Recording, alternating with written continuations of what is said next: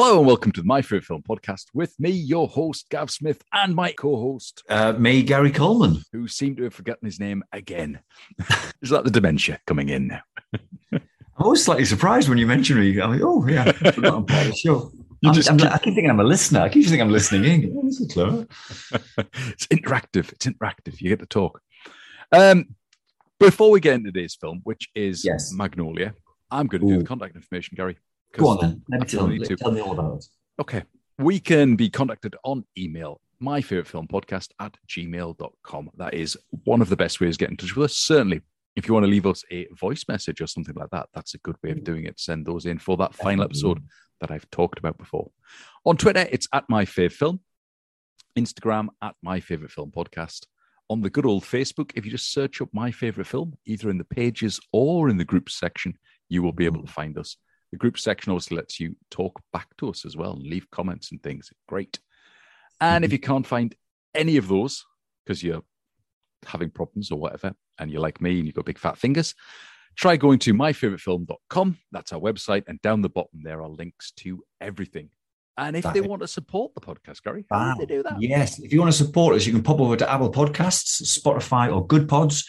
I think all these platforms let you rate and review the podcast. I would, I'm not going to influence you, but 5 stars is where we're looking for. 5-star ratings and reviews. Say nice things about us. And that'll help us get found by other people as well. So that'd be great. Thank you. Yeah. And do you know what? I think if anyone leaves us a 5-star rating review, I'll definitely shout out their names on the podcast. So if you want your name shouted out on the podcast, 5-star rating review. I'm going to give him a kiss. If we get 5-star review, I want to give him a kiss. There you go. That is an absolute promise. If you want, you put out a 5-star rating review, Gary Coleman, I'm giving him a kiss. 1 star. Actually, yeah, that's probably better, isn't it? 1 star, and he'll come to your house and give you a kiss. What we're talking about? Yes, this week, Magnolia. James Rodrigues came in to talk about Magnolia. James is a film critic. A very long film. Paul Thomas Anderson. Who makes some incredible films, and this one is just... What is this film about, Gary? Do you have an idea what it's about? Well, it's about 3.5 hours long. That's what it's about. But if you haven't seen the film, don't let that put you off. And it put me off. We discussed this in the podcast. Gav will tell you, I was really quite grumpy having to watch a 3.5 hour film. That's like three films I would normally watch. I was very, very grumpy. Yeah. But do you know what? I'm so pleased I watched it. So if you haven't seen it, just pause us now, go off and watch the movie, and then come back and you can join the conversation with us. It's definitely worth the watch, I think. Yeah. Yeah. And as always, it is a spoiler-filled interview that I have with James and Gary. So here is that very interview with James. You are here for me to enlighten you, to edify you, to send you off into the now not so unknown future. So come along with me. How to fake like you are nice and caring. Hello, James. How are you? Hello there. I'm doing well, thanks. How are you guys? Good, thanks. Hi, James. Hi. Hey. So you're coming out tonight to talk about Magnolia. Before we get into Magnolia, just want to tell us a little bit about you, what you do, your relationship with film, that type of stuff. Okay. I'm James Rodrigues. I'm a bit of a film critic. I write reviews on my site, thereviewingrodders.co.uk. Hey, plug. And I'm a massive horror fan, but I'm also extend to other genres. Like I just like films, really. I've been very interested in them since I was a kid, and the older I get, the more I try and the more I just want to seek out. However impossible it seems with everything that keeps coming out and out and out. Okay, so tonight we're going to talk about Magnolia, which is not a horror film, even though you just said you've got a love of horror. So this is Magnolia from 1999, Paul Thomas Anderson. It's a tough one because I don't know how you do this, to be honest. Can you give us a plot synopsis? Is it possible to do a plot synopsis of Magnolia? Oh, geez. Long. One word, long. I can try. I suppose it's just about these intersecting stories of these various people who, a wide tapestry, each working through their own personal demons and trying to come through the other side, be it as better people or as just themselves, but in another light. I don't know. I'm on the spot here. Yeah, I tried. It's fine. It was a good effort. It was a good effort. Yeah. To be honest with you, I was thinking about it earlier today, thinking, how would you do a synopsis of this? And I cannot work out how you do it because there's so many stories going on. There's at least 6, maybe more stories in this. They are interconnected in some way, but not all of them. So it's a really difficult one, I think, to do a synopsis of. So, and this one always sounds like a loaded question. Why is this your favourite film? I'm not really sure. I mean, I remember when I first watched this film, it was like back in 2016. It was just the night of, I've got the night to myself. I have a bit of time. Let's put on a film which is a bit longer. And I remember just ending up deciding between Magnolia and JFK. And I think it's probably because I've heard so much about JFK, it's all been built up. Magnolia, I heard enough to buy the DVD, but not enough to have some preconceptions about it. Yeah. So I thought, I don't know as much about this. Let's try it.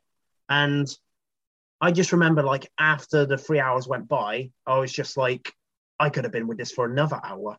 Wow. And it was the oddest thing.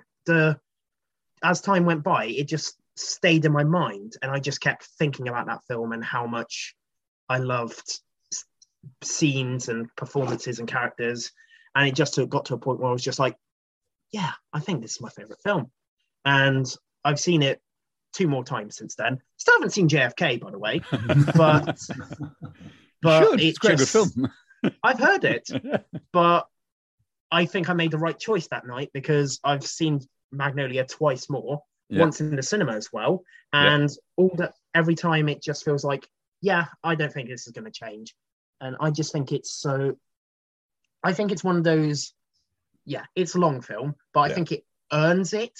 I think it doesn't feel like it. I mean, I've had films I've seen which have been 90 minutes and they felt longer than this, in all honesty. Yeah, actually, I can agree with that. Yeah. I mean, when you say you saw it in the cinema, when I was watching it, I was just saying to Gav earlier on, I think I would have liked to have seen this at the cinema, to kind of immerse into it, where there's no other distractions. Was it different? I know our audience probably going to struggle to see it at the cinema, but was it a different experience seeing it in the cinema? I mean, yeah, because I couldn't pause it. I couldn't get distracted by, say, my phone or the washing machine going off or anyone coming home or anything. It's just, you're in there, you're in the darkness. There's people around you who are laughing and reacting, but it's just a solitary experience, which cinema really excels at providing. And it is a different experience to watching it at home. I would recommend it. Yeah. I must admit, I did see it back in '99 in the cinema. So I saw it on its original release way back when it had a very limited release, but then it was showing in some of the, I think it went to major cinemas. It was probably 2000 that I would have saw in the cinema because it kind of was limited and then it got a bit of a bigger run. But yeah, I saw it there before I saw it on DVD. And I know I bought it on DVD when it came out, and the original DVD was a double disc. You had to have 2 discs, and it stopped an hour and a half in, and you had to put the other disc in to watch the other half. It was before the days that they worked out you could dual layer things. So you did actually have a break halfway through. I seem to remember the cinema I saw it in did a break halfway through as well, which was kind of at the time where intervals were something you would have in a film because you can't have a film this long. So they did have a break halfway through and let you out. Everyone ran to the toilet halfway through. So, so it's not a film that you watch on a regular basis, then. It's not one that you just go, it's a rainy Sunday afternoon, I'll stick on Magnolia. Or would you quite happily, if given the chance, just stick it on because you could? I mean, a rainy day would probably be the best opportunity to watch this film, considering its weather. But yeah, as long as it's not No. frogs. Oh, yes. oh God, if it's like that, you'd probably be going to the window thinking, "Is this actually real?" Be surprised, but no, it's. I think a lot of the time, it's a struggle to fit in the longer films. So I don't really fit this one in as much as I'd like, but I would happily rewatch it a bit more than if I had the opportunity. I mean, for now, it seems unintentionally, I watch it every 3 years. Yeah. I mean, Fair enough. mm, You build up that extra hour every year instead of the spare hour you've got from each year, you just use it. Yeah. that's the real daylight savings time. Okay. I mean, I was trying to think about this because it's a mega drama. It's got a massive, amazing ensemble cast. I mean, the cast in this is brilliant. How would you categorize it? What genre would you put this in? Where does it fit? I mean, drama seems to be drama seems to be an easy one, which you can fit in just various stuff into. Yeah. I suppose because it's the easiest one to slot into if you're going for the arbitrary categories. But other than that, I mean, I suppose it's comedic in places, so maybe that next. But drama seems to be the best fit for me.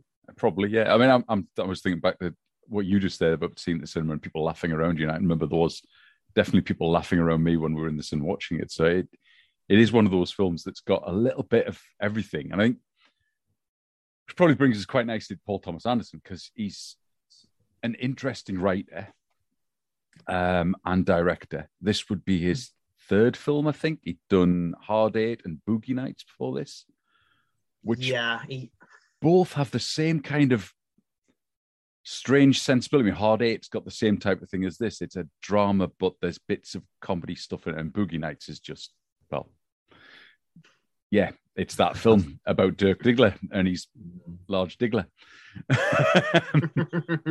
What was this your first introduction to Paul Thomas Anderson, or you'd seen anything by him beforehand? No, this wasn't my first film. Oh, what was it? I think my first film might have been Boogie Nights of his. Right, yeah. I think it was just like, went to HMV one day, they had like 5 Blu-rays for 30 quid, and I was just like, oh, I've heard things about this, let's give it a try. And I was just blown away by it, that I just anticipated the Phantom Thread and Licorice Pizza, and I tried There Will Be Blood and Hard Eight. Still haven't seen The Master and Inherent Vice, but that Boogie Nights was the one which got me into his work, and this was probably like the 4th film I tried of his. But, right, okay. So I'd seen a bit more of his style. Because I mean, I don't think we could look at There Will Be Blood and Boogie Nights and see him as, there's probably overlapping sensibilities, but it's not as much as, say, Boogie Nights and this film. Really. Yes. Yeah, there's a lot between this Hard Eight and Boogie Nights that are very, very similar between the way he's written them, the ideas. He's very much, he works with a cast because he takes his cast with him from film to film. I mean, John C. Reilly, I think, is in all 3 of these films. So he's in Hard Eight, Boogie Nights, and then Magnolia. I think he went on then. Yeah. And I think is he in Punch Drunk Love? I can't remember now. I think he is. I think he worked with them in about 4 films before he moved on to other people. Maybe he has a smaller role. Yeah, I think he's got a smaller role. But he does have a certain cast of characters that seem to appear in his films. Do you think about this? Because obviously this is a thing that it came from sort of the early 2000s, that directors sort of popped up and went, oh yeah, I've got this cast and I'm going to use the same cast in every film I make. And he was one of the ones that sort of started that tradition. What do you think about that as a thing that directors had started doing? And I think it's quite an interesting thing where you gel really well with a person. You know that you can get something good out of them, and you can work with each other. You can have a mutual understanding. The more I hear directors talk, the more I hear them bring up how some have a no asshole policy, where they just hear bad stuff about an actor and like, no, I want a good atmosphere. I want to get this film done without us tearing each other's throats out. I'm not doing it. Yeah. So if you got somebody you're working well with and you're not going to have violating that policy, then I can't blame anyone for settling in with a similar cast of actors and getting back together with an old gang of friends to make the best possible work you can. Yeah, why not? It seems the best way, doesn't it? If you're working with a group of people you enjoy working with, keep working as much as you can. Yeah, exactly.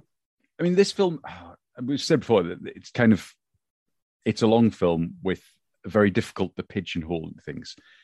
He's done an awful lot of music videos. Do you think some of that jumping between different styles in film, different storylines, does that come from his music videos that he's used to making short stories, but then he's tried to get his short stories to make something bigger? Possibly. I suppose if you're working to tell a complete story within a 3-4 minute package, then it's going to be a good groundwork for if you want to move on to, say, a 3-hour picture. You're probably going to know with such a short package about pacing and where to probably properly position everything and compact storytelling, so that when you're expanding a bit, you can fit more stuff in which isn't going to be so flabby to the story. Yeah. And is going to help deliver on themes and character arcs and just funny moments which the audiences can enjoy.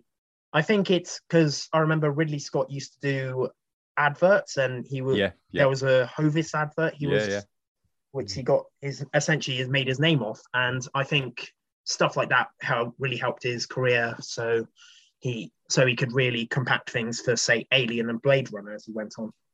Yeah. I would usually try and go through a kind of major cast and talk about their roles in it, but where do you start? Yeah, exactly. Such a massive cast. I picked up on probably the 6 names that most people would know from the film. Just wondered what you thought about these cast members and sort of their roles in it. And there's one place to start, which is obviously Tom Cruise.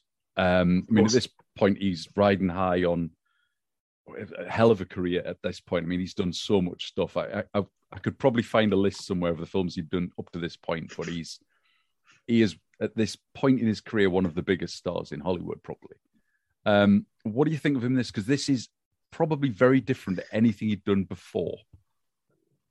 What do you think of Tom?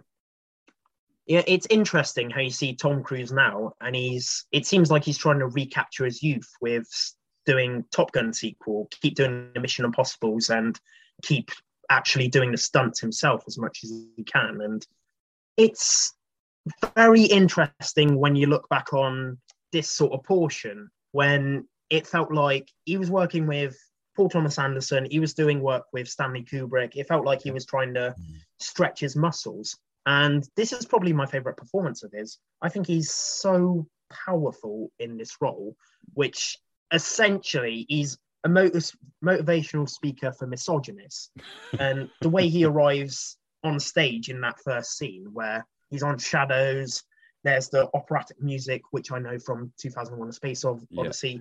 He's coming on as though he's incel Jesus. Yeah. But I think he just dives into the role really well, because he's got that hyper persona where he just strips off. He's got a noticeable bulge in his pants. He's trying to play it up for the cameras, but he's also this hurt little boy who's trying to avoid the past, and he's essentially built his business around that. And now he's faced with confronting the fear and hurt he's long buried. And when he's just on his father's bedside and he's just sobbing, it feels like he's really bearing his all into the performance. And I wish he would take a bit more risks like that in his career now. I wish he'd do more stuff like in the vein of this. I don't know if he'll ever go back to this well, but I think this is one heck of a high for him as it is. Oh yeah. I mean, he's this performance he gives here is completely different to anything he'd done before, and it's very powerful. And he goes from being, to be honest, quite an unlikable dick at the start, through to something else towards the end. And he does have an arc within the film. I think Gary said before we started recording about how he actually thought that this was a very strong performance at the end. Do you want to chip in there, Well, Gary? yeah. So I mean, before I watched the film, I'd read about it, and I saw a lot of people saying what an amazing performance Tom Cruise was putting in. And when I was watching the sort of the incel bit of it all, it was good. It was a good performance, but I didn't get it. I thought, well, this is not the most amazing performance. I don't get it until you get to that scene where he's by his father's bedside, and you kind of felt you had an idea of the character he was going to play, and it was a genuine shock when he breaks down, and you see, he just shows his insides. Really, it's just a really, really sort of powerful scene. It's also very interesting as well the bit earlier when he's being interviewed by the lady, and again she's just getting under his skin. It's just a very awkward and brilliant scene to see somebody, because Tom Cruise is kind of infamous for not interviewing well, and to see Tom Cruise play somebody who's not interviewing very well, it was interesting to see that. Yeah, well, I mean that's the major sort of thing that he's in for this. Most of his scenes is that interview scene is quite a long part of his storyline, I suppose.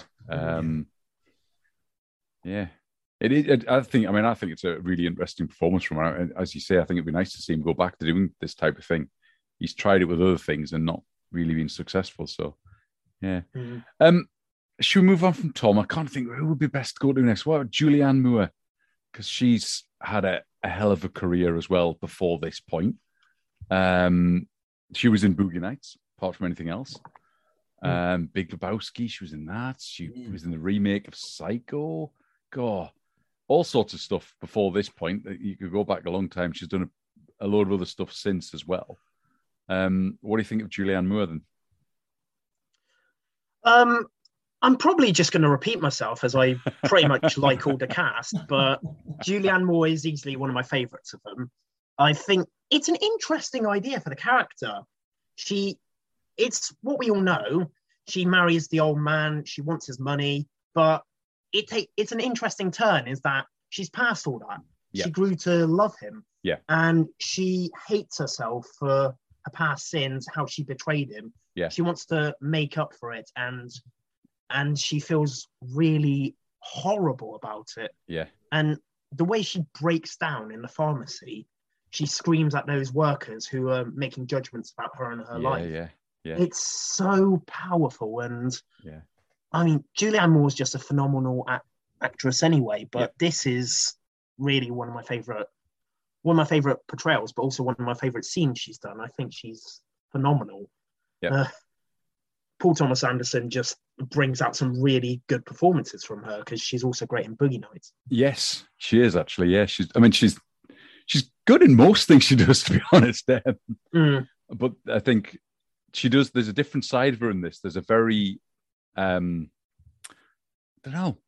She just seems lost at certain points, and she plays lost incredibly well. But then she also plays strong very well, and she does both sides of that in this film in lots of different ways. Yeah.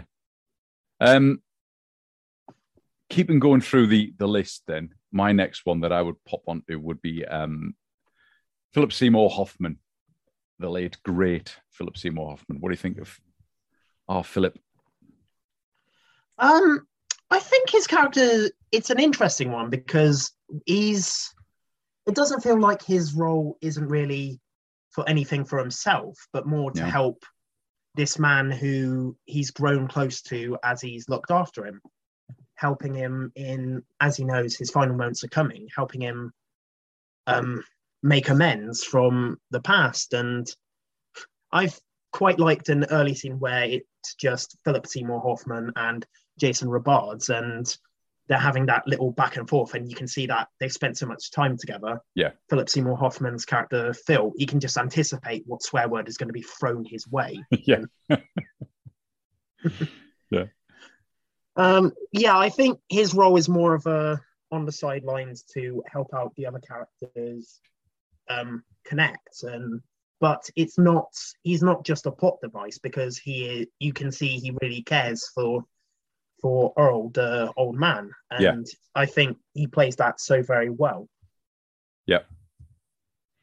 I mean, it's again, is he in Boogie Nights as well? I'm sure he's in Boogie Nights. Yes, he is. In fact, I think he's in Hard 8 as well, isn't he? I'm sure he's in both those first two films.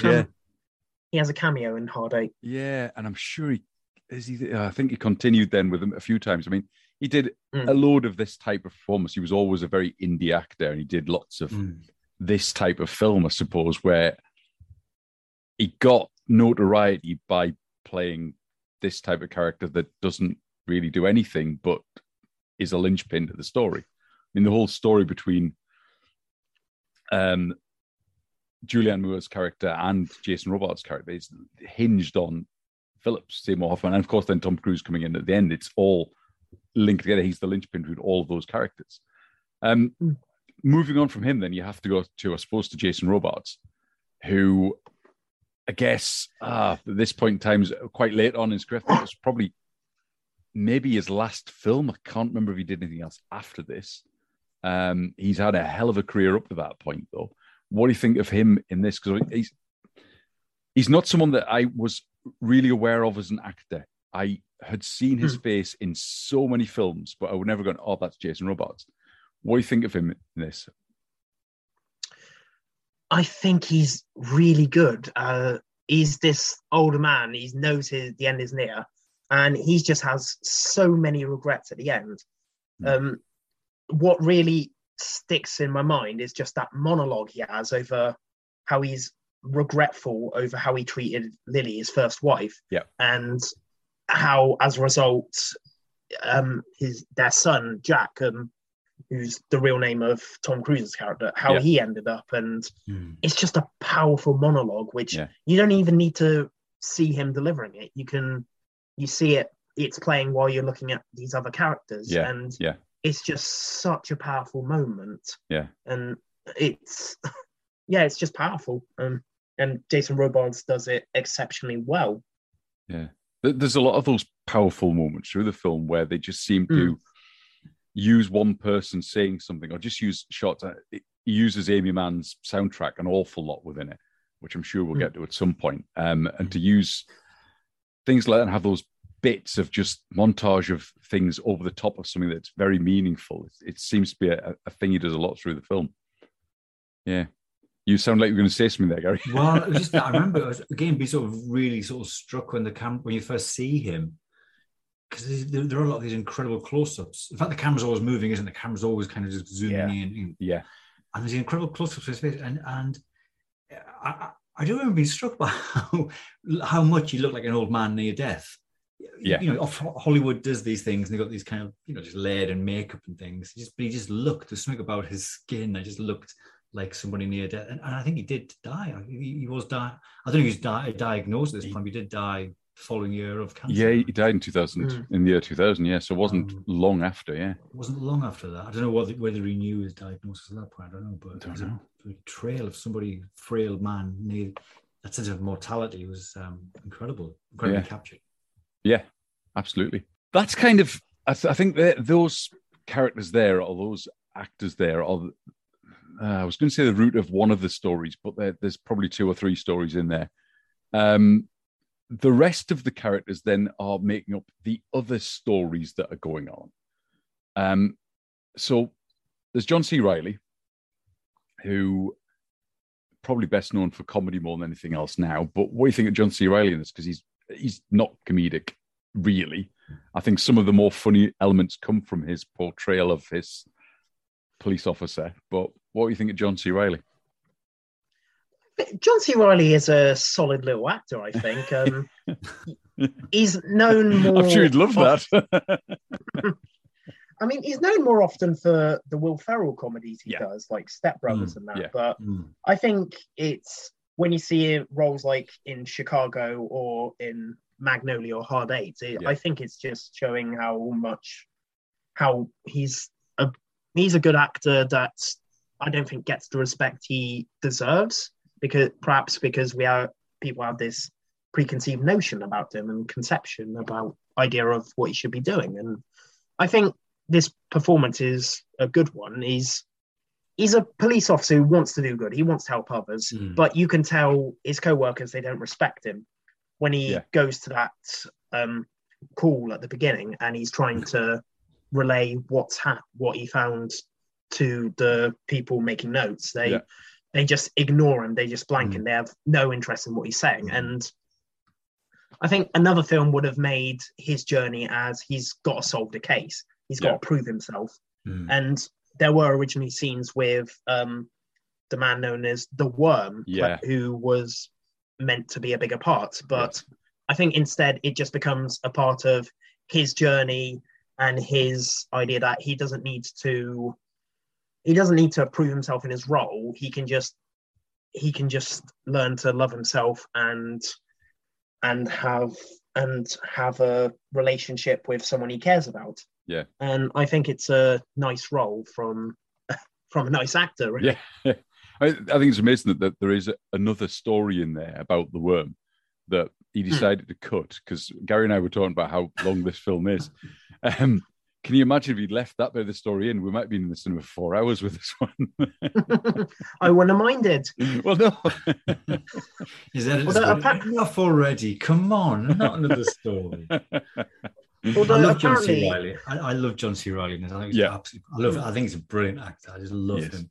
And I think possibly he's the character that I was kind of drawn to the most. And that was just a really interesting story about you see cops portrayed all the time, LA cops portrayed all the time, and it was just such an interesting version of a police officer, which is a very human version, isn't it? Yeah. Flashing between kind of mundanity and then just the terror of this gun and things, the gunplay was just brilliant. Yeah. I think he's a brilliant actor. I think he's really, you're right, he's well known for doing sort of Will Ferrell comedies and things like that, but there's a dramatic actor in there, which I think a lot of good comedy actors have that in them, that they can do drama incredibly well. And that's why they can then lend a hand to doing a comedy role without any problems as well. Yeah, I think he's brilliant. The next one on my list here, and I might just then leave it open and see what other ones. William H. Macy. Oh yeah. He's just one of these actors that pops up in so many things. He's one of those people that you kind of go, oh yeah, him, seen him in things. But he's got it. I think his role in this is brilliant, completely needless. It's one of the stories that I think you don't need at all. I think you could have the whole film without his story at all. But at the same time, it's a really nice story and it's really interesting. What do you think of William? I think his character's interesting in how it essentially he's quite a sad little man. I mean, the character clearly peaked as a kid. Yeah. He had his childhood stolen from him to be portrayed as this kid genius, just so his dad could steal his money. Yeah. And now, as an adult, he's essentially a marketing tool for his boss's store. Yeah. He's really struggling with that. And I think it's also an interesting contrast to the other kid, Stanley, who's the current quiz kid, who's forced into taking part in this show because his domineering dad needs some money. Yeah. And I think it's an interesting contrast, because I think if at the end Stanley finally stands up for himself and tells his dad, you need to treat me better. And I think it's the first step into asserting himself against this really bad father. I mean, when the dad is so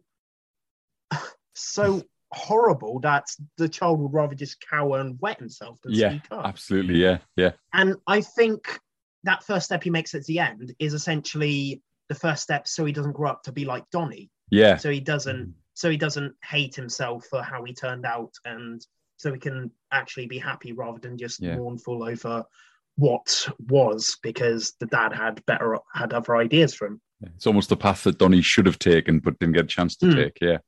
Yeah, it's interesting. I thought it's also quite interesting how Donnie's journey is he's unlucky in love, and his idea is if I get these braces, the guy I love who has braces will fall in love with me. So yeah, he tries to steal money. Absolutely. I just thought it's interesting how he steals the money because he wants to get the oral surgery, and then everyone says to him, "Oh, you don't need it; your teeth are fine." And then in the third act, his teeth are broken anyway. Yeah, so exactly. I'm Quiz Kid Donnie Smith. I used to be smart. Now I'm just stupid. We've talked about the major kind of characters in there. There's an awful lot of other actors. Are there any other major sort of standout performances in here that you think from any of the other actors that are in here? I think we need to talk about Melora Waters and Philip Baker Hall's characters. Yeah, because they're so linked together. I think it's yeah, and links so well to John C. Reilly's as well, I suppose, from that point of view as well. True, it's part of that same story. And actually William H. Macy, I suppose, because Philip Baker Hall, a bit of the family kid as well. Yeah. God, the interlinking stories. So what do you think of those two then? Because I don't think certainly Melora did an awful lot after this. I don't think. I seem to remember that she's one of these actresses that I haven't seen an awful lot of other than this. But what do you think of her role here as Claudia?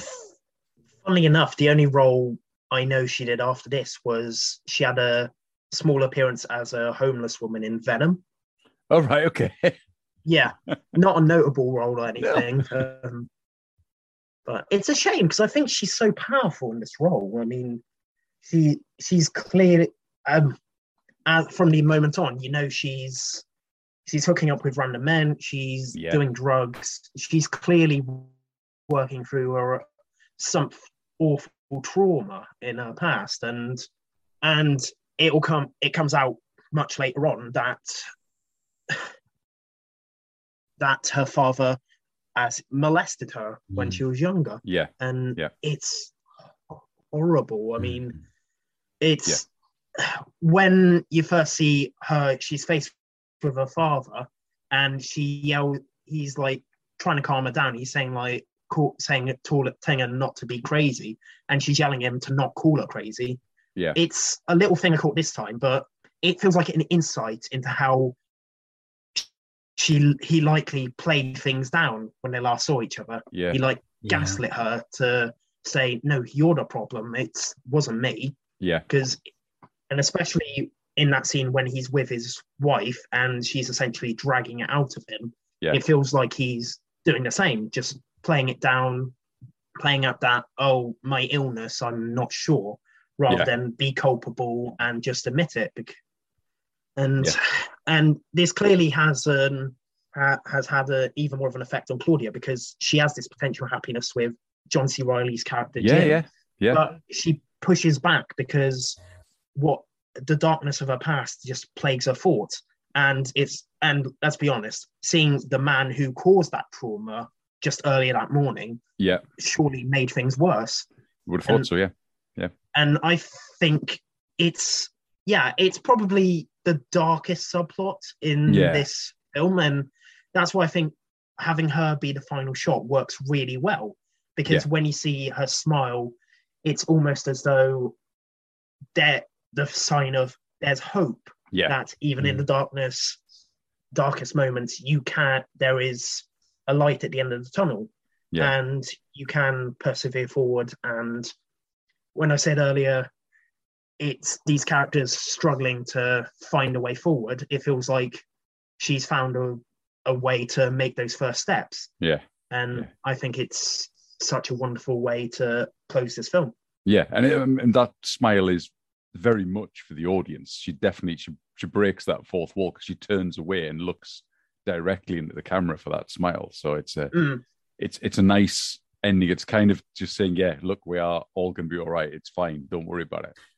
After a 3-hour film, you need a good ending. You need an ending where people go, that was worth waiting for. And it is an amazing ending. It is, it's a heck of an ending. Yeah. I mean, that's the other story, I suppose, that's in there, isn't this story about Claudia and her dad, which is all going on at the same time as her budding romance with Jim, the police officer. So there's so many stories in this. And I was thinking about it when I was sort of structuring, how am I going to talk about this film? Because we could kind of try and go through scene by scene and go from the start to the end, but I just don't think that's a possible thing to do with this, because there's so much stuff in it. And then I kind of thought, which stories would you focus on? And it's really difficult to do, to focus on anything in this. We've kind of touched on them all a little bit, but let's talk a little bit about the stories of the characters that are in here and how they link together. So if we go back and start with Frank T.J. Mackey and his Seduce and Destroy lectures, which, I mean, it's a brilliant way. Actually, let's go back further than that.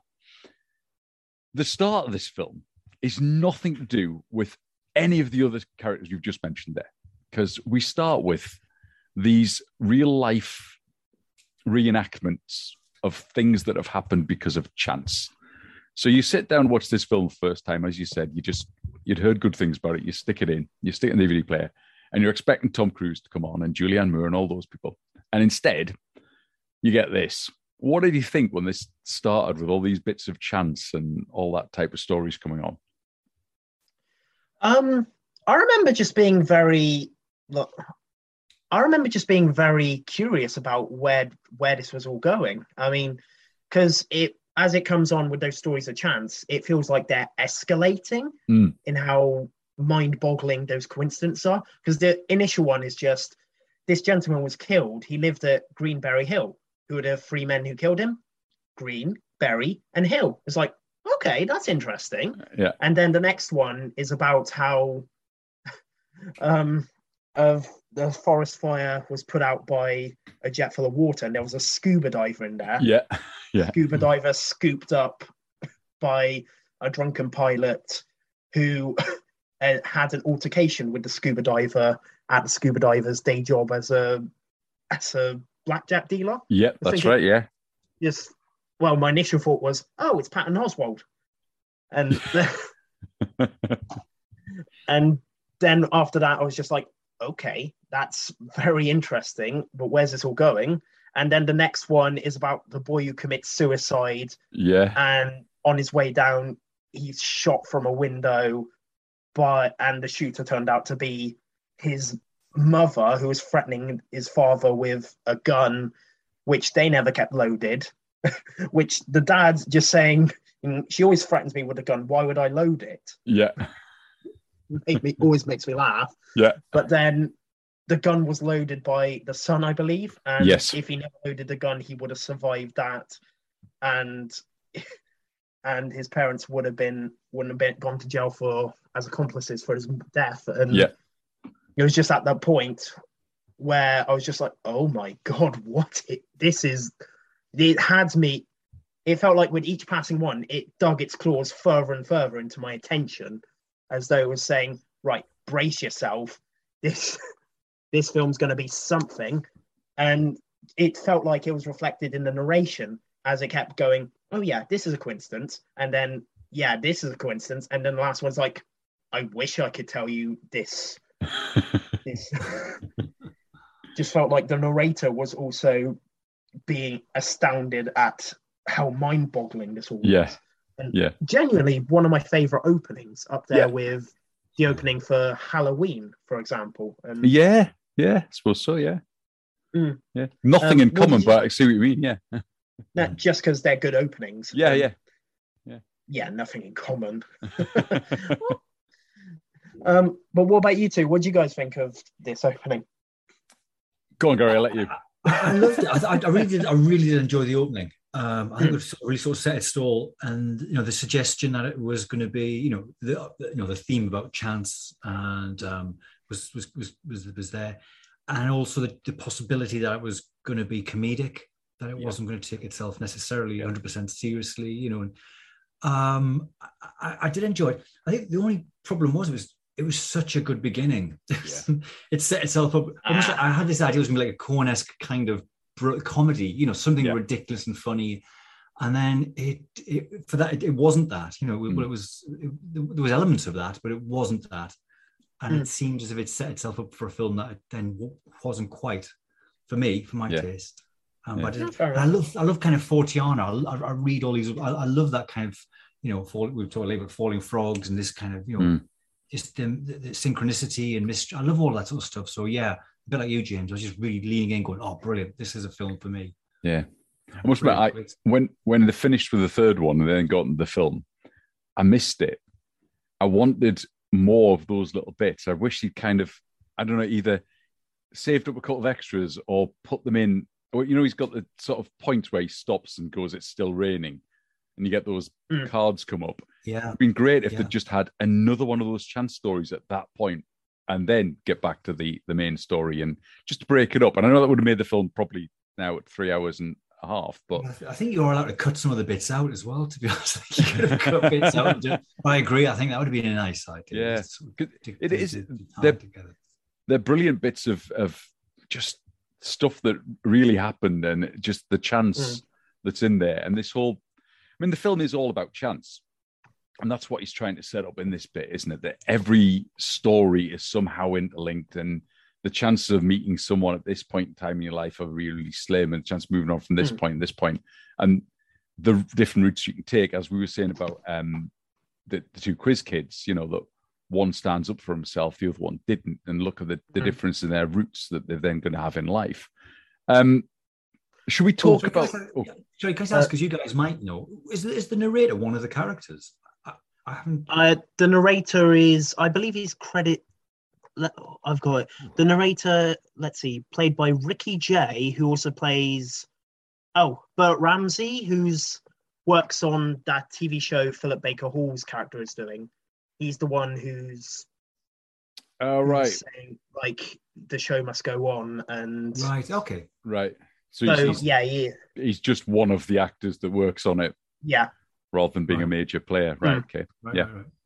One thing I was going to say is the trio of initial stories feels like it mirrors the film rather well, because I think with each title card about the weather, it feels like things are changing, because you can feel the build up as, like, the weather worsens, the characters' actions grow more frenzied and chaotic, and then it all comes to a head once the frogs rain down. Yeah. And it feels like the three stories mirror that, because you have the initial just simple coincidence to something that's a bit more frenzied and chaotic.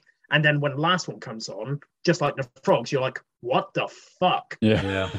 Yeah, definitely. There's a big element of that, I suppose, isn't it? That the stories do ramp up. And all of the stories are kind of playing out at the same time. So they're all playing out over the top of each other, and we skip backwards and forwards between each group. Should we start and try and go through what happens in each of these stories to a certain point, or we could just kind of go, which are the best scenes? I'm not sure how to do it now. Let's. It might be a bit sprawling if we do it, or going through the 3-hour film. Yeah. As it's on. But let's just go. If you've stuck this DVD in, back in the good old days when we had video recorders and you could speed things up much easier, presumably you have to watch the 3 chance stories at the start, because without those, you don't know what's going on. What would be the next scene? If you could then speed up to a point, where would you stop and go, this is the next scene that I have to watch? Oh, see...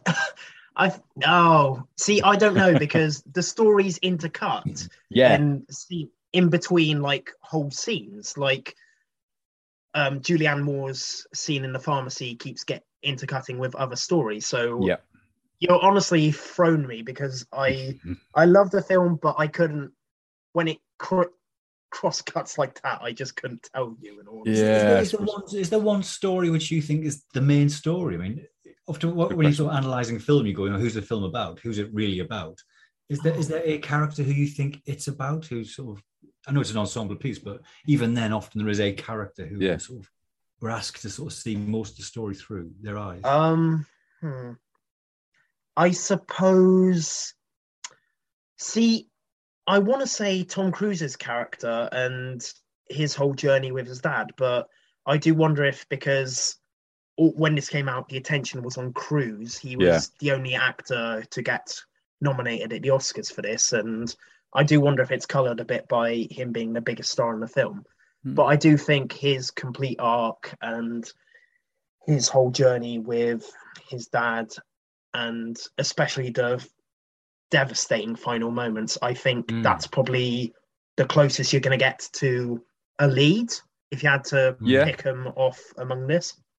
Yeah. So I wonder whether it was John C. Reilly's character, because we see him. I'm not sure he's the first character. He's the first character introduced to. He's introduced very early on, and we see him throughout. And then he's the last character we see. It feels like, I was wondering whether it felt, and to me, it felt like it was his story. He's also the most normal of the characters, and some maybe apart from Philip Seymour Hoffman, he's the most normal of the characters. Yeah, I mean, there's a lot of. That's a good point. Yeah, I think that all the stories. It's difficult, isn't it? Yeah. They all do interlink. It's like I say, it was when I was going through trying to write some plan of how I was going to attack talking through this film, and I couldn't see a way that we could just talk through the whole film because it's just too long. You'd end up with a 4-hour podcast to talk about a 3-hour film. But as you say, and I've done it with other podcasts, other episodes we've done, we've kind of done this speed through. And you're probably right. How do you speed through? Because you then would miss something that was crucial, or you'd end up having to speed through another crucial bit to get back to the scene that you were trying to watch in the first place. Are there any like real standout moments, or a moment where you just go, that bit there encompasses that part of the film, even if it's in a couple of other stuff? But I don't know, Tom Cruise, an element of Tom Cruise's story that is the moment that makes the TJ Mackey story work. Okay. Just for the Tom Cruise's story, I think the moment which makes it work is the interview scene, where in the interview, when the interviewer is getting to the bottom of the lies he's told, and telling him about and relaying about how, you lied about your father dying and your mother still being supportive of you. She died when you were young and you were forced to take care of her. And he's just there seething with rage, refusing to say anything. Yeah. And the only thing he really says is, I'm quietly judging you. Yeah. And he's being forced to contend with these lies he told, which, as much as it was to sell his product, it was also to kind of push out the past hurt he's felt and what he's experienced. A way of fooling himself as much as it is to fool other people. Yeah. And when he has those laid out before him, he doesn't want to confront it. He's just seething with rage, and he just wants to sit and sulk like a little child. Yeah. Because that is him in the core. He's a child who's trying to just pretend himself to be a man who's not bothered by these things which really hurt him deep down. Okay. Yeah. I mean, that's I was going to say that I think that sort of interview scene with Tom Cruise is probably my favorite bits that Tom Cruise is in it, other than at the end where he properly does the powerful breakdown. But yeah, it's wonderfully shot. So if we look then at the sort of linking story that, which is the Partridge Family, which I think is great, Linda Partridge and Earl Partridge. Along with very different TV show, isn't it? It would be, wouldn't it? Linked with Phil, the nurse, who's Philip Seymour Hoffman. There's kind of three stories going on here, because there's Julianne Moore's sort of regrets over what's happened with her and her husband. The fact that then there's Jason Robards' story of the fact that he's dying, and then Philip Seymour Hoffman, who's trying to help him out as much as he can in these final days. What's the sort of pinnacle moment in any of those sort of parts of the story? I think it'd be I've already mentioned it before, but when Jason Robards is giving that speech about his regrets, and I think that really cuts to the core of a character who could have just been essentially just laying there while everyone reflects their emotions off him. And I think that's such a vulnerability and a showcase for clear regret and hurt about past actions. And I think that's one of the standout moments in the film. Yeah, fair enough. I guess with Julianne Moore, it's the breaking down in the pharmacy. That's sort of her pinnacle moment of working out that she's there. What about flicking on from that? You then get the John C. Reilly's story with Melora Walters. So Officer Jim and Claudia. Now, obviously, there's no real link between those guys and Frank and Linda and Earl. It's kind of a completely different set of stories. Is there a pinnacle moment with their sort of relationship, do you think? Or is it the final moment where Melora turns the camera and actually smiles at us? Is that the pinnacle moment that everything's going to be all right for her? Or what do you think? I think that is a pinnacle moment for them, because it's, as much as it's John C. Reilly trying to say, I'm not, if you want, you can keep pushing me out, but I'm going to be here for you because I love you for who you are. And it's her being happy that there is some positivity. She has something, there is some hope for her. Yeah.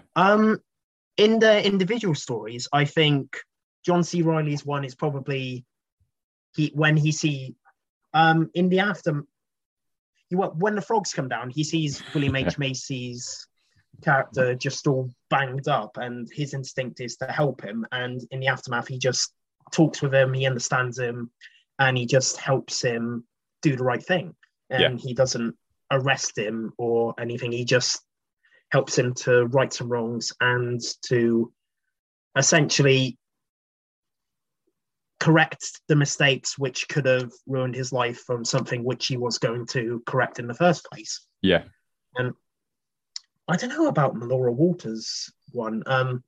I suppose considering her journey, the final shot is probably the best one. But I do like the moment when the frogs are coming down and her mother comes rushing in, and it feels like their family, them two, their relationship is reunited after the sickening lies of her father and the mother's husband just kept them apart for 10 years, as David said.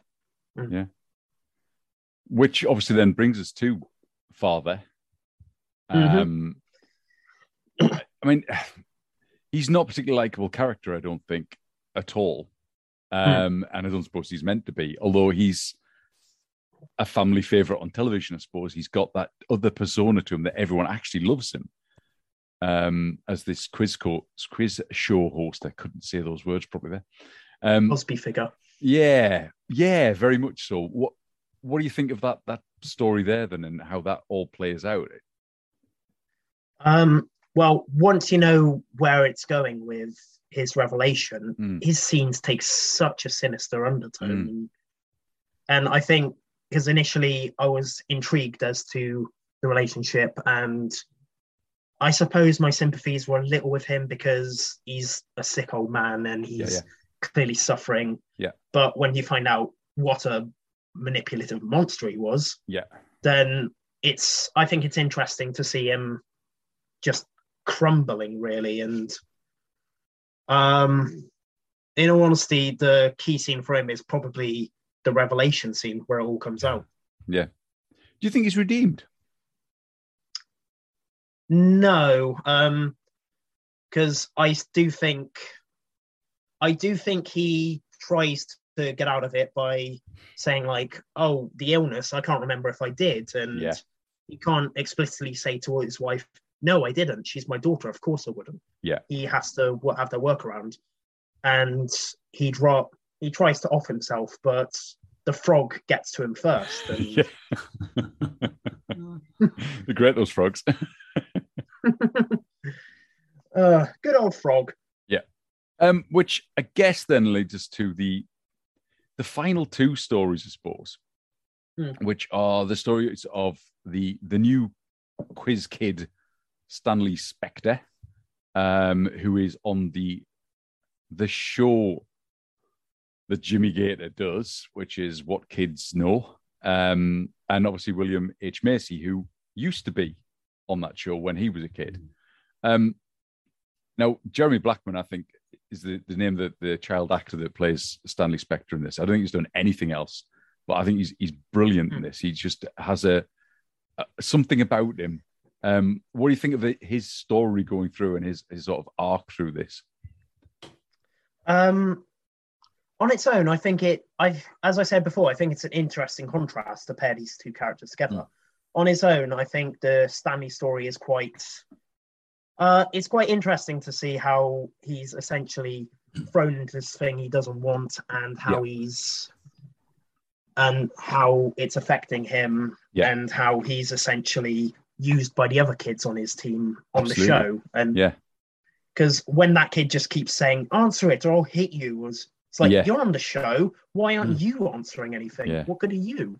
Yeah, because he's not liked particularly by the other kids. He's literally just there because he's the brain power, isn't he?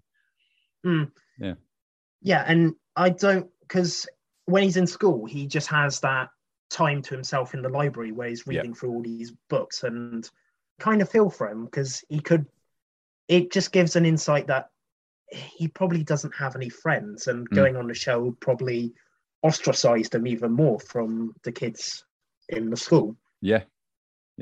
And it's the scene where he just refuses to get up because he's wet himself, and he's refusing to be pushed around by the other kids in this moment. I think that's probably the key moment for his character that shows he's not going to go down the same mistakes, that go down the same journey that the Whiz Kid unfortunately did. Yeah. Which I think then links to that final story, I suppose. There's possibly other stories in this that we haven't mentioned, because there are other things that are going on through the whole thing. But Quiz Kid Donnie Smith, who's William H. Macy's character, I mean, his is possibly the oddest of the stories, in my opinion, because it has a link to it. As I say, if you work with it with Stanley Spector's story, there's kind of this, that's what Stanley could become. Whereas Stanley's story is very much, I suppose, this is what could have happened to you if you'd stood up to them. What do you think of this story with William H. Macy, then? How it plays out? And see, that's the thing. On its own, this might be possibly the most expendable story of them. Yeah, I would agree. I think, I do think it's, as I said, he's quite a sad character, and is unfortunate to see how his life has gone, and it's probably a good mirror of how some of the less fortunate child actors turned out. And, I don't know what I'd consider as a key scene for him, because, I mean,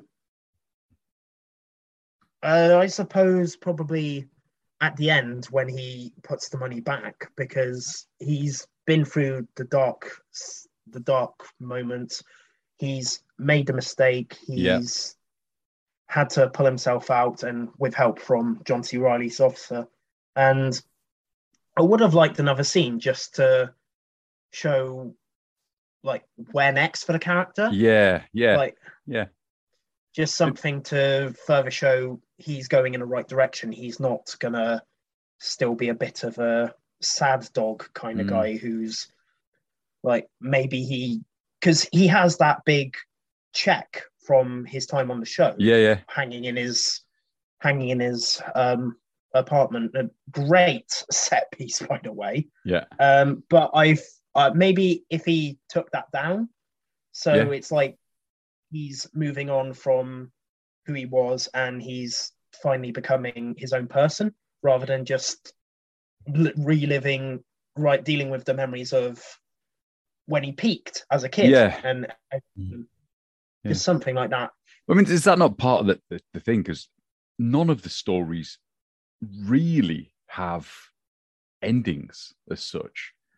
I mean, we said that the film itself has a great ending, that she turns to the camera and she smiles, and you know it's going to be all right. But is that not just the way you're left, that it's possibly that they're all going to be all right, but they might not all be all right?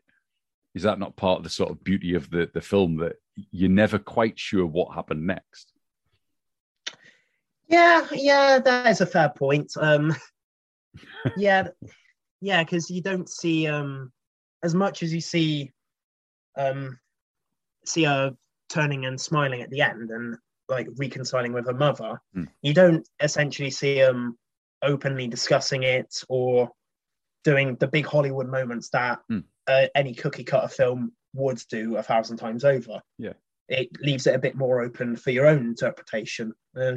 Yeah, I suppose that is a good point. Yeah, it's just adding an extra scene in to just kind of go, he's all right. You'd have to then add another scene in here and there and everywhere else to go, because are they all right? I think it's leaving it with just that smile at the camera at the end to say, do you know what? We are all right, because it's directed directly at us as the audience and not at John C. Reilly. It's very much, we're just letting you know we are all going to be all right. I don't know. I think it's a very clever technique to use the fourth wall like that and to break through, which some films have done well and some films done really badly. But I think this one just is very clever to do it. Very final scene like that. Yeah, I did like the ending. I think the endings of all the stories were nice, that they weren't. It did feel sort of just. It felt that the stories had ran their course. Yeah, that something had happened, something had changed. There was a change, but it didn't feel the need to completely tell us and then what happened next. There was an open-endedness to it, an ambiguity which I really liked. Apart from maybe the story between the police officer and that woman, where you say she turns to the camera and it's one of which sort of suggests the happy ending the most. Yeah. The potential of a happy ending the most, which I think, again, you've deserved at that point. Yeah, it's not exactly banging on with the length of the film, but also you've been through an awful lot of difficult, bits of humanity. And I think it's nice at the end to have something that sounds like feels like a resolution. Yeah, exactly. It's the MFF Awards. So we're going to do this awards for each of the films. And then Gary and I have got the tough job at the end episode. We're going to try and, I don't know, work out which was the best scenes in all of them or whatever else. So we'll start with standout performance. Is there an award for length? Oh, no. We'll add that one in later. Like top trumps, isn't it? Length one. Oh, film top trumps. Maybe we should do that. Top trumps. My favourite film, top trumps, and we could put all these things on there. That's the last episode, isn't it? My favourite film, top trumps. Yeah, we'll do it merchandising. It'll be good. So standout performance is the first one. James, who's your standout performance in this? As much as it's probably the most obvious one, I'd go with Tom Cruise. Right. Just because it's Tom Cruise. That final scene as well with him. Yeah. Gary? I'm going to say John C. Reilly. He doesn't seem to do an awful lot, but I just loved his character, and kind of like bumbling gentleness, and he was the character I was drawn to the most. Yeah. But I totally agree with James as well. I mean, it's difficult. It's very difficult. There's some amazing performances, weren't there? Tom's was definitely one of them. Yeah. I'm going to go Philip Seymour Hoffman. Just think that he is the linchpin of so many parts of the stories in this. And I think that without him, there's a lot of stuff would not work. I just think he's just got a quiet air to him. I think he did most of his films, and that's my. I think any film with Philip Seymour Hoffman in it, you've got to ask why aren't I picking him as the best actor? He is the best actor in most things he's in. Why isn't he in more films? Or why wasn't he in more films? Why wasn't he? Yeah. Favorite scene? I'd go for this scene where everyone sings to that Amy's Man song, Wise Up. Yeah. I think it's just everyone's at a dark point in their lives. They're on a crossroads. They don't know what to take because it's an uncertain future. And I think it could have easily been laughable. It could have been ridiculous. But I think, as you said, Philip Seymour Hoffman's background with music videos worked really well. And what could have been the most ridiculous moment is one of the more emotionally devastating, I think. Yeah. And it's just not easily forgotten. Yeah. I must admit that's what I've got down on my list as well. My favorite scene. Right. Also think it's a brilliant song. I love that song. Actually, I love Amy Mann. Actually, I've got most of her albums. I think she's a brilliant artist. So this is a really good film for me from that point of view. But I just think that's okay. Gary, favorite scene? So many favorite scenes, weren't there? I am going to go for. I'm going to go for a scene with Tom Cruise at the bedside scene because it absolutely blindsided me. Yeah, I had read. Before I seen the film, I'd read that, Tom Cruise got this amazing performance. You've got to see for Tom Cruise performance. And I assumed it was the interview scene, which is an amazing scene. Yeah. I did not like Tom Cruise in the initial kind of, when he was doing that sort of that testosterone driven, but I didn't get that. And then when you go, I get it. You have to see that to have him sort of be picked apart by that interviewer. This is the amazing scene they're talking about, but I didn't think it was that amazing. And so I was blindsided when he gets to the bedside. And I'm just annoyed by Tom Cruise at this point because he's not as amazing as I was expecting him to be. Yeah. And then he breaks down. I was like, oh, nearly swore. Oh my gosh. It was just, I was blindsided. And it was just so emotional and raw for someone like, it was brilliant. It was a lovely scene. Yeah. And I was just, surprised by it. Yeah. There's so many good scenes though. Oh, there is.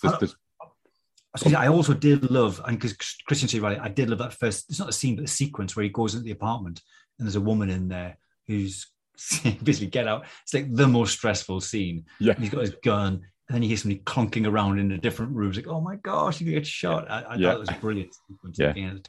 Loved it. Yeah. I mean, there's loads of scenes you could pick up as being excellent scenes in this. There you go. Favorite one line or favorite one-liner, whatever. Most quotable line, even. Oh, okay. I've got one, but it's not something I endorse. It's Tom Cruise's motivational mantra of, you know the one I mean. I know the one you mean, yeah. I'm sure viewers at home can't see this, but Gav's actually got that on a poster behind him. I can see it. He lives by that mantra. What about you, Gary? What's your favourite one line? It's not one line, but it's a moment right at the very beginning when again, John C. Reilly's getting in the car and he's got this. He looks like he doesn't look like a kind of a, he's not a superhero cop. And he gets in this car, but he's got this gun and things, and he's just so jaded driving off. He kind of goes, how are we going to get? How do I get through life? When we move through life, how do I do good? And then he kind of just goes, I've no effing idea. And it sets up the film. But, for me, you lean in and go, oh, how on earth do you do good? And then you just see all this horrors of humanity. And that was me was the question through the whole film, really. And at the end, I suppose you get the answer to that for his character, at least. Yeah. Yeah. You see, for me, you mentioned it earlier, actually, James. It's in the interview scene with Tom Cruise where she asks him, what are you doing? And he just says, what am I doing?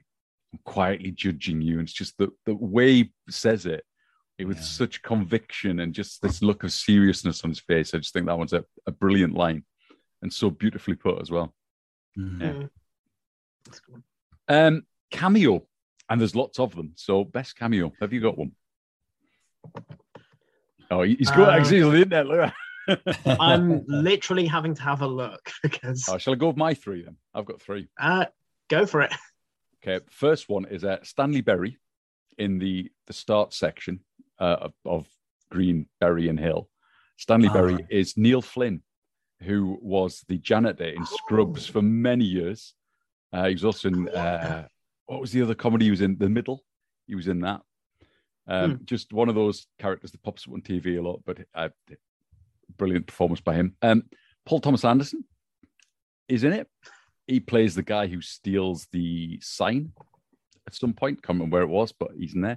And of course, Amy Mann is the hot date in the infomercial that they do. All right. Amy Mann's actually in there as well. So there's just little bits like that.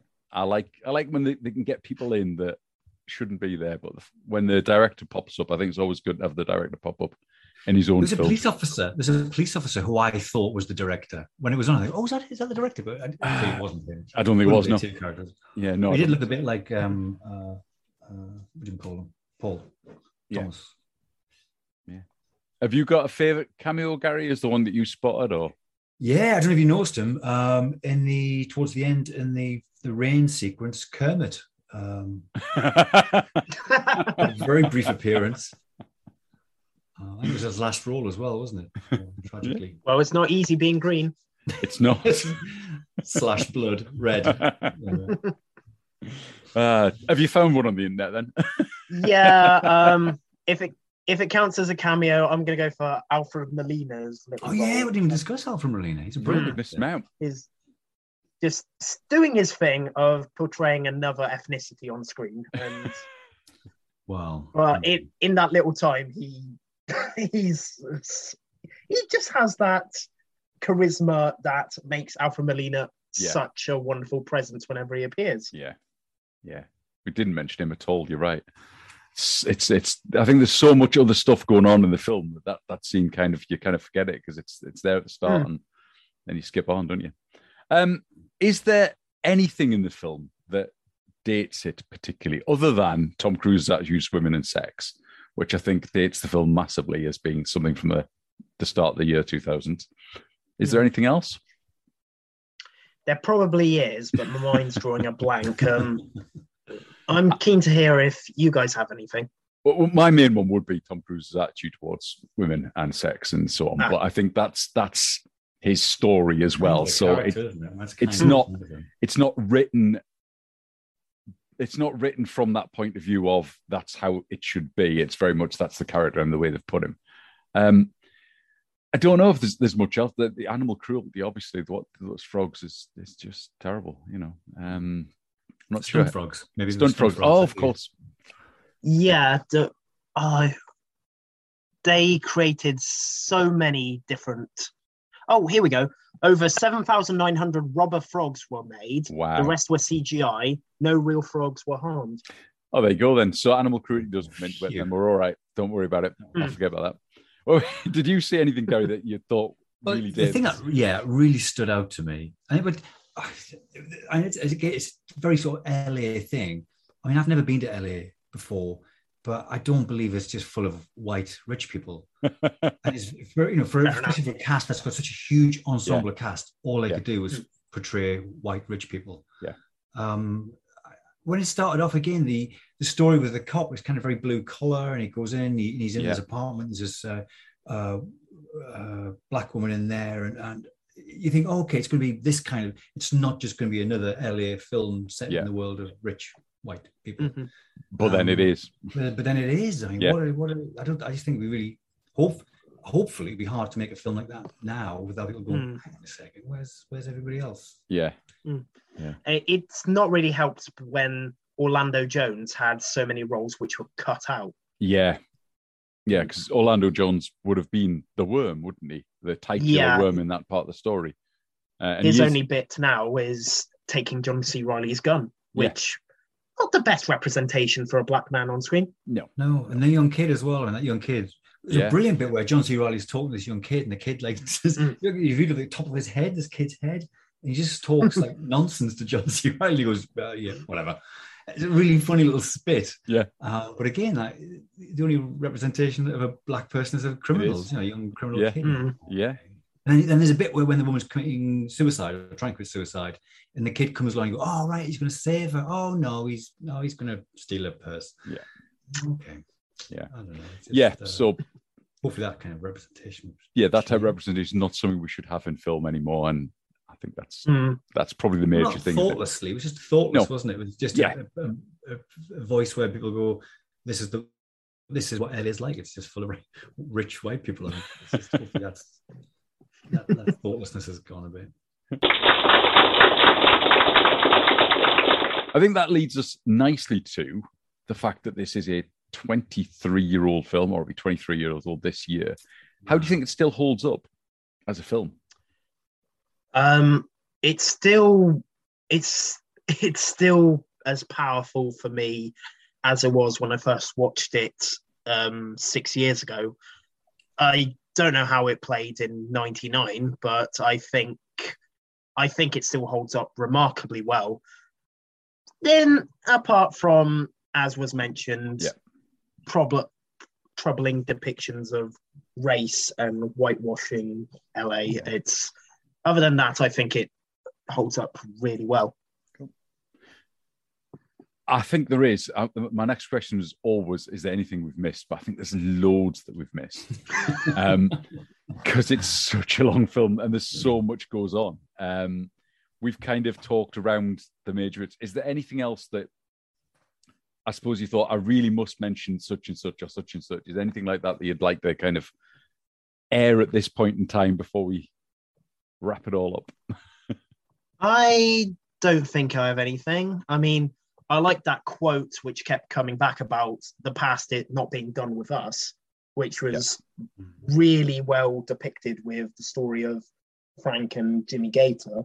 Yeah. But I think that's all I really want to mention that I haven't. Yeah.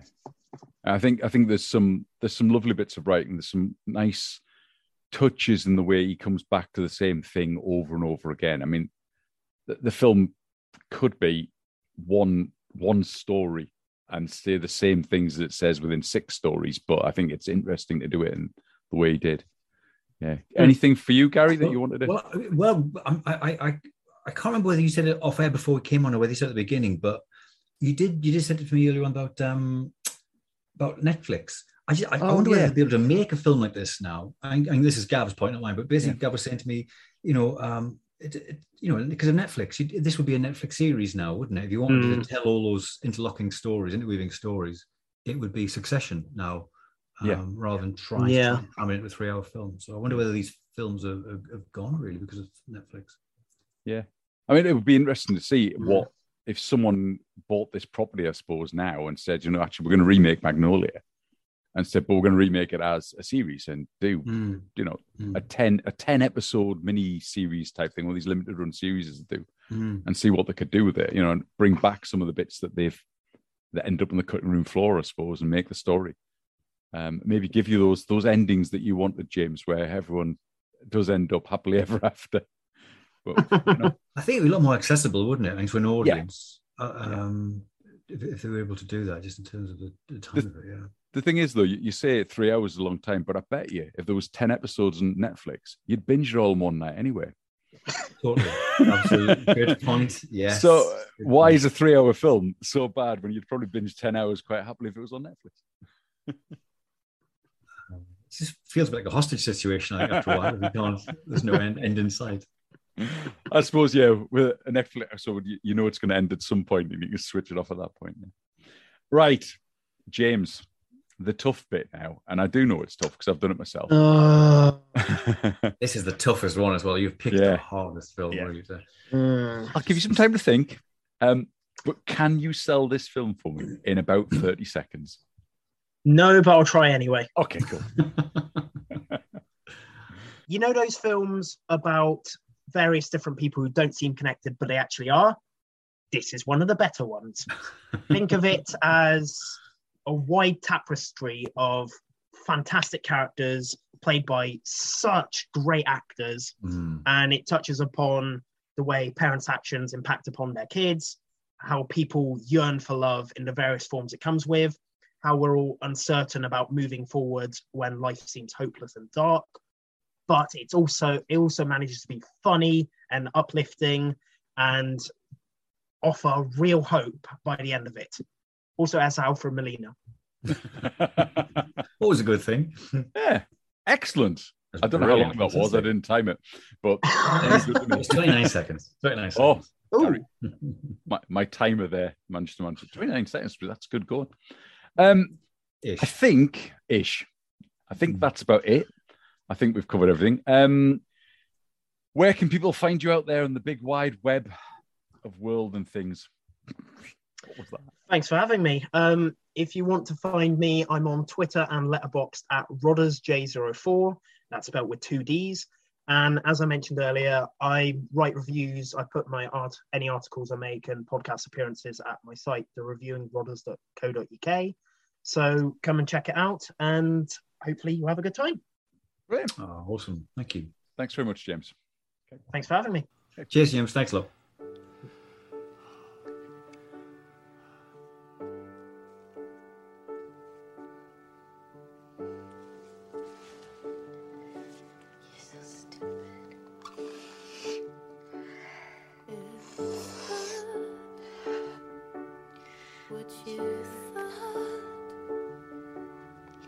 When you first began it, you got what you want. Now you can hardly stand it though, but now you know it's not going to stop. It's not going to stop. It's not going to stop till you wise up. Thanks again for coming in, James. It was great chatting to you about Magnolia. I said it in the interview there. It is one of my favorite films. I do like this film. I saw it way back at the cinema when it was on, so I have a little bit of a love for it, I suppose. Next week on the show, we're going action. We're going to Die Hard. Oh, yes. Yeah, a great... Talk about extremes from Magnolia. That's what this podcast is all about. Film. This is what I've been waiting for. Die Hard. Die Hard. A proper Christmas film. We like a Christmas film. We've had a couple of them already. Die Hard, we talked with the jacked up review shows, Cam Sully, about Die Hard. And here is all the way Cam's, from the US of A. All the way from the US of A. And I think you can tell that in his trail. Here is Cam's trail for Die Hard. Divorced NYPD detective has to save a bunch of unusual hostages from intruders who aren't who they claim to be. A divorced NYPD detective is past his prime, saving all kinds of people in one chaotic building. Oh, I do love that voiceover man accent that he has. It's so good. That's Cam. That's Die Hard. That's next week. I think that's us done, is it? Yes, that's it. Great. Until next week, from us, bye-bye. See you next week. Bye.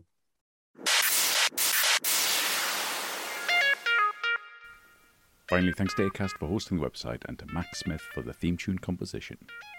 To get in touch with the podcast, remember that website is www.myfavoritefilm.com.